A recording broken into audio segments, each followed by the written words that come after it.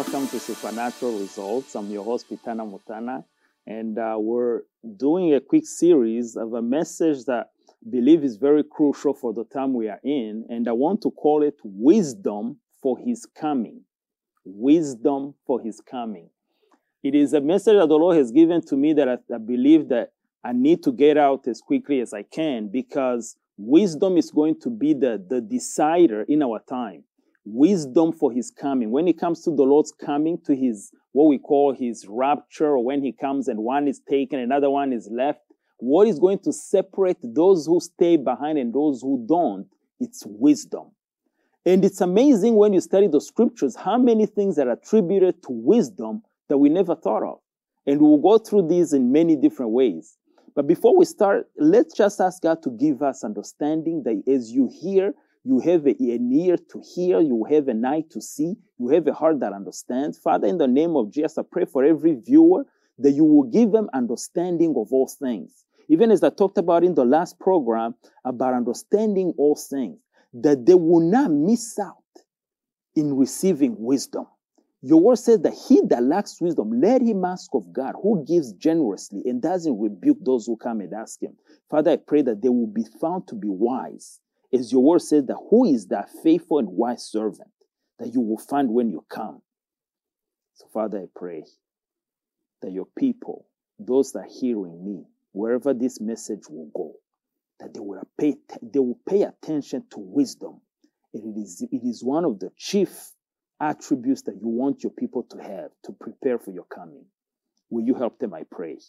Help me also that I will minister with your Holy Spirit sent down from above. In Jesus' name. Amen. So I want to take my text from a text that maybe most people are familiar with. And it's out of Matthew 25.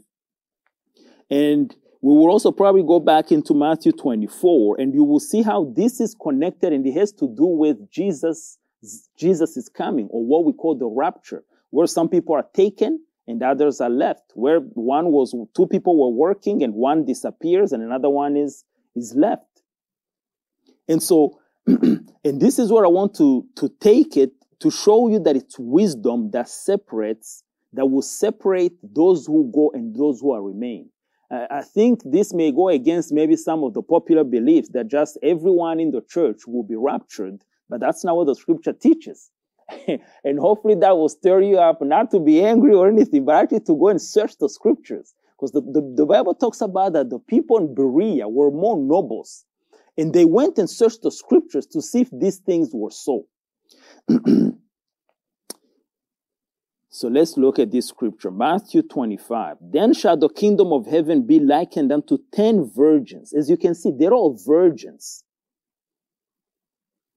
But yet some were wise and others were foolish, which took their lamps and went forth to meet the bridegroom. This is our time where we're taking our lamps and we are going forth to meet the bridegroom. And 5 of them were wise and 5 were foolish. They that were foolish took their lamps and took no oil with them. This should be a striking message that should put fear in the heart of anyone who placed no value on the oil, who places no value on the anointing of the Holy Spirit, who places no value on oil that is the one that is responsible for light. If before even God made anything, He first said, light be, let there be light. And there cannot be light without the anointing, without the oil. This is where there is a difference between wisdom and foolishness. And I know this can be very offensive, but we have to give the word as it is. The difference here, what they're showing us, is that the wise took oil in their lamps. They thought, well, if we are going to meet him, what if he comes during the night? We can't just assume that he's going to come during the day when there is the light of the sun. If it's during the night, we need to be ready and have oil so that we can be able to turn on our lamps and be able to know where we're going as we go to meet him. But those who were foolish, they were both born again. They were both virgins. But they said, I'm sure we'll figure out something. May the Lord help us. This message is not just for you, it's for me. Maybe you are the greatest planner on the planet. It's not my greatest strength, if I may call it, but I have to get it down. When it comes to his coming, I don't want to be found here left behind. Trust me, the tribulation, the Bible, it makes it clear that it's a day, it's a time of great trouble that has never been on the face of the earth from the time the earth was created. So it's the worst time ever. But also, the book of Revelation is clear that there were many souls found before the altar of God, crying and saying, Lord, avenge our blood. He said that this had come from the great tribulation. So out of the great tribulation, there will be people who will be saved during that time, or people who didn't pay attention to making sure that they have oil in their lamps. And they found themselves behind. And they had to go through it. You know, the scripture gives us a warning, and it says that, judge yourself, lest you be judged. And so the Lord first gives you time. He said that you make the right decisions, or if I make the right decision, if I make the decision for you, it may not be as pretty as you want it. And so it's the message I'm bringing also, say that let us be found to be wise. We are going to read in Matthew 24 also how the Lord says that when he comes, two things he's looking for: faith and wisdom.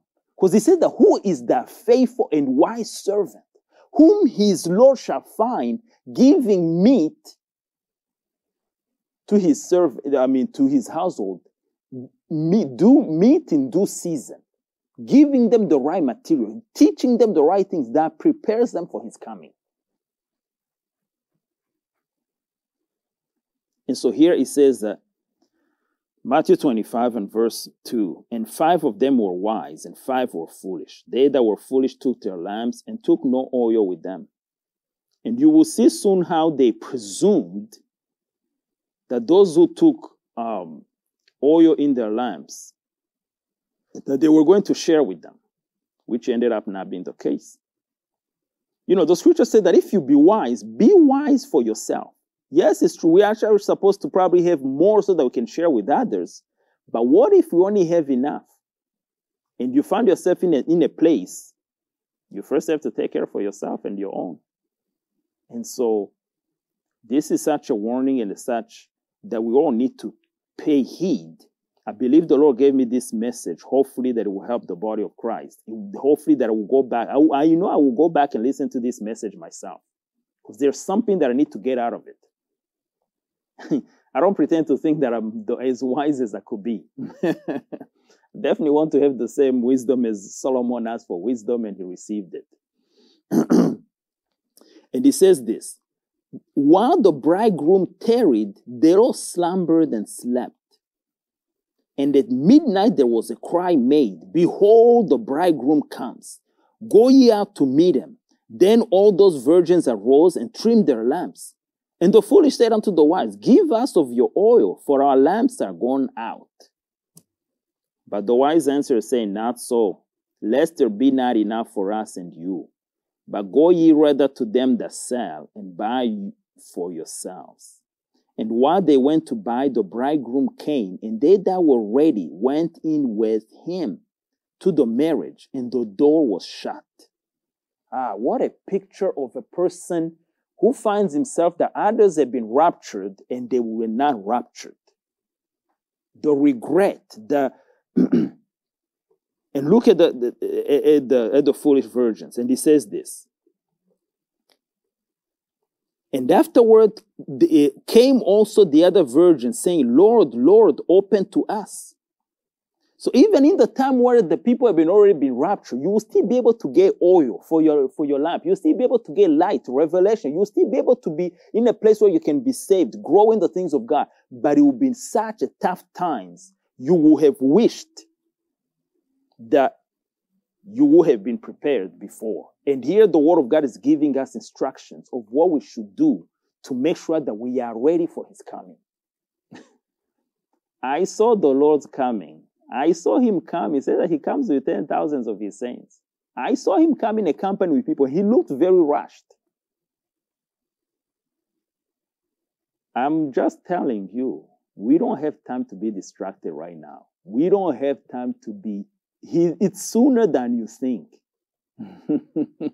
He said at the time of the Son of Man, it's like the time of Noah or Lot, where people are happy, they are giving in marriage, they are eating and drinking, it's a time where we think things are okay. People are marrying people are eating and drinking. It's not a time of famine, it's not, but all of a sudden this event will take place.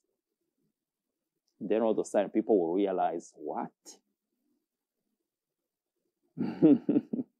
I'm not saying this to scare you, but to prepare you, to warn you, to say, get oil in your lamps. Be filled with the Holy Spirit. Be as anointed as you can be. The Bible says that lack no oil on your head. And let your clothes be always white. It's not time for us to be distracted. It's a time for us to apply wisdom like never before. It's a time for us to go before God. He has said that if you lack wisdom, come to me. I will give you liberally. I will give you generously. I won't rebuke you for asking me for wisdom. We are going to go through this. This is just the introduction to this. Hopefully, it may take me a few programs to finish this message. But to get you started to realize the principality, if I can use that word, or the chiefdom, the most precious thing that we need to get now is wisdom. And we'll go through the scripture. You will see how wisdom is attributed for almost anything you can think of in life. The Bible says that wisdom is the principal thing. Therefore, get wisdom. And so, as we continue this story, Matthew 25 and verse 11. Afterward came also the other virgin, saying, Lord, Lord, open to us. But he answered and said, Verily I say unto you, I know you not. They are virgins. The only thing that separates us, for God to know us, we need to have wisdom. He said that if you're not wise, I don't know you. I don't hang around anyone who's not wise. Think of it. They were both virgins. The difference was some were wise, others were not. And those who were not wise, he said, no. He said, I don't know you. Remember, there was a scripture also where Jesus said that they will come to me and said that, have we not prophesied in your name? Have we not worked mighty work? Have we not done this and this? He said, depart from me, I never knew you. Wisdom tells you, spend time in God's presence. Wisdom tells you, sit and talk to God and say, my name is Pitana. My name is Pitana, and I was born in such and such a place. In case you don't know me well, God, I'm making an introduction to you. I don't want to find myself hearing from you saying that you don't know me. I know you know me, but this knowledge, it's knowledge that comes from us spending time with God. Yeah, he knows all of us as his creation. Sure. But for him today, I know you. I know you. I know you by name.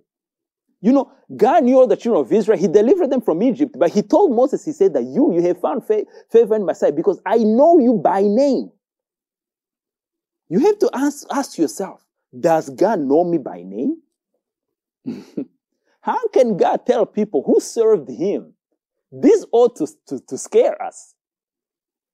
There's certain things about God that should give us the fear of the Lord.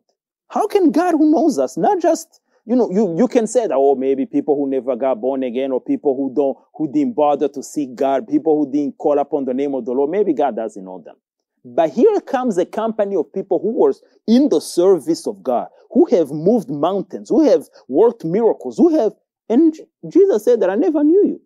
Depart from me, you workers of iniquity. Which God is this, who is so generous as to give his gifts, the power, to entrust his power to people he calls workers of iniquities? Now you will understand why he can use Satan to do all kinds of things.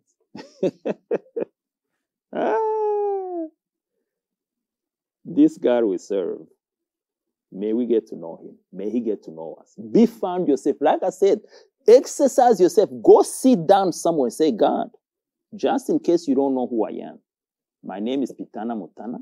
I was born in such and such a place. I grew up You will think, are you serious? Actually, you think you can do that? Yeah, why not? Because I want God to know me. I want to be at a place to say, God, I came and I introduced myself. Do you want God to know me that much that you will become as crazy as what I'm talking about? Where you come and make a formal introduction. Though in your mind you think, God knows me. This great assumption is one of the things that you need to get out of you fast. The idea that God knows what I need, therefore he should just go ahead and do it. That's why most people never get anything from God. Jesus, when he came and he was the express image of God and studied the Gospels, he would act as if he doesn't know anything. He will look at a blind man and he says, what do you want me to do for you? I hope you get this. He wants to hear from you. He wants to hear you introduce yourself. How can you ask a blind man and say, what do you want me to do for you? What else does a blind man want? In the book of Genesis, it says this, that God came to Abraham in the time when he was about to destroy Sodom and Gomorrah. And he's talking to Abraham. Go look at it. And he says that, let's find this scripture, because a lot of people assume there is so much that people get in trouble because people will say, but you know this. Like, this is common sense. You should know it. No, I don't. Never assume anything with anyone. Even if you think you know. Even if you think 99%, this is the answer that person is going to give me. Don't assume. Still ask them. If you think, I know him, he's going to say no. He has said no to this 10 times. I know exactly what he's going to say. Still ask the 11th time. Let him tell you no again. Then you're not assuming. He told you no. You know it. Because at the 11th time, he can tell you yes. And you had assumed that it's going to say no, and you miss out. Anyways, let's go to Genesis chapter, I believe, 18. And you will see a side of God that I don't think we take time to talk about. And this has caused so much stress on people because they have assumed that God knows. Since he knows, if he wants to give it to me, he will give it to me. And so he comes in the book of James and he says that you don't have because you don't ask. How many people assume on God? Well, I would never ask God this. And so they never get it because they assume God God is not into this and that. Let's look at it. Genesis, I believe it's 18.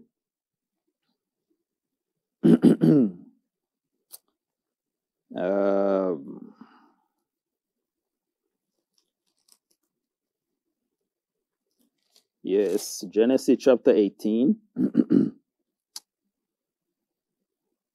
And let's start with verse 17. And the Lord said, shall I hide from Abraham that thing which I do, seeing that Abraham shall surely become a great and mighty nation, and all the nations of the earth shall be blessed in him? For I know him that he will commend his children and his household after him, and they shall keep the way of the Lord to do justice and judgment, that the Lord may bring upon Abraham that which he has spoken of him.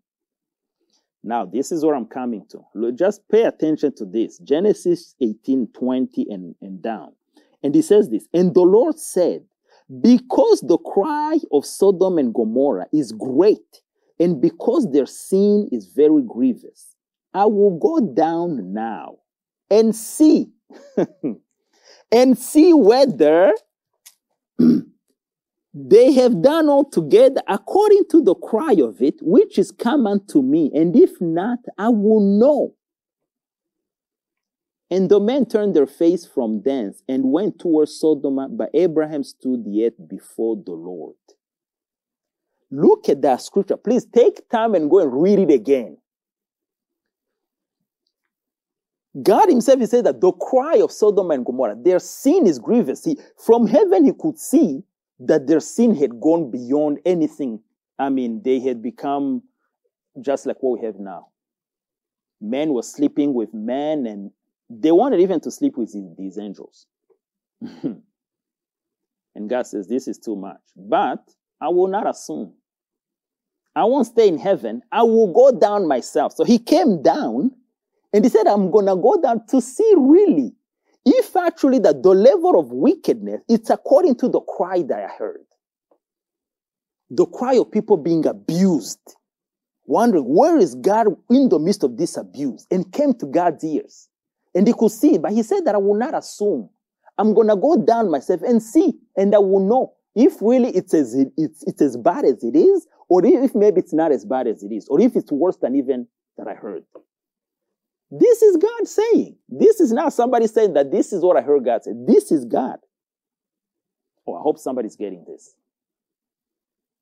If God, who we know that he knows all things, and he's everywhere and he can see everything, he chooses to act as if he just gives himself just a little bit more, just in case if maybe he didn't see it properly. I will go down myself and see for sure. So how about you and me? How many times have you assumed? How many times have you just assumed? I'm gonna give you a story as and I'll try this story hopefully will lighten this message, because so far it seems like it's been a heavy message, but hopefully it will make you laugh. But it proves the point. I pray that you will never assume for the rest of your life. That I will never assume anything. That I will be a person, if I don't understand something, that I will come and ask plainly. Instead of thinking that I look at something and I think it's rice, but maybe it's not rice, it's quinoa, or it's, and I say, well, I don't like rice, but I know I like quinoa, but looking from 5 feet away, I think it's quinoa, I think it's rice, and so I step away from it and I miss out. Don't assume anything. Our ministry from the beginning, the Lord told me, said, don't assume anything. Because I didn't assume anything, I will go to churches, they look so lively. I will say, my, God is in this place. But I will still ask if there was anybody in the congregation who doesn't have Jesus as their Savior. This is for church people. If you don't know Jesus, this will not apply to you. But if you've been in church so long, how can somebody become an usher in a church? How can somebody be in a church for years and they be the first one to stamp up and come? How can pastors' children be the ones to come? And the pastor say, oh, my son also that is not saved? Yeah, those are my stories. I've seen many people come to Jesus, get saved inside the church. People have been there for long, where everybody looks at them and say, oh, Becky, you too? Yeah, because I didn't assume. I did not look at the music so lively. I did not see the preaching, how powerful and charismatic it is. I did not assume people seem like they're speaking in tongues or this or that, and I say, God is in this place. No.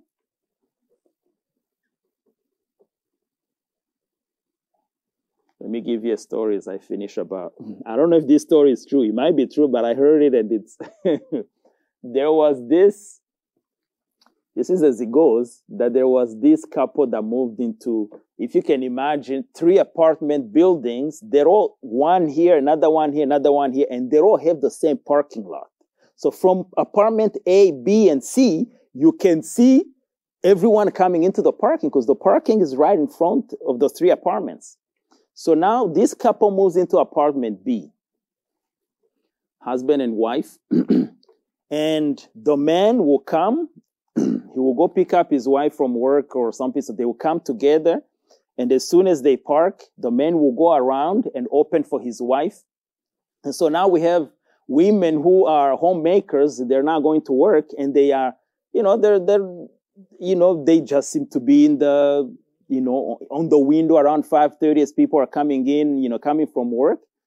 And these ladies from different, they kind of knew each other, and they started to see this man, how he goes around and opens the door for his wife every single time without fail. They watch this for maybe a week or 2. And of course, they start to talk. They say, have you seen so-and-so, the new couple in the apartment B? And they're talking, say, wow, he's such a gentleman. He's, they're going on and on and on and on. And they couldn't help themselves. They said, we need to come down one of these days because we know they get here around 5:30. And we need to go and just let the men know just how appreciative, how just we've been inspired. We're talking to our husband, how, they should be more gentle and gentlemen, just like this man. We need to go and tell him. And so at 5:30, they line up right in front of the parking lot. And the man, as they usually get there around 5:30, as he does it every time, he turns off the car, goes around, opens the door for his wife. She comes out, they go in. So this time, they stop the man. They say, please, can we talk to you for a minute? I think the wife, continues as she steps on the side. And the lady said that we have watched you the way every single time without fail. You get here around 5:30, you go around, you open the door for your wife. And the man gave him a look. I don't know if I can make the look and say, what?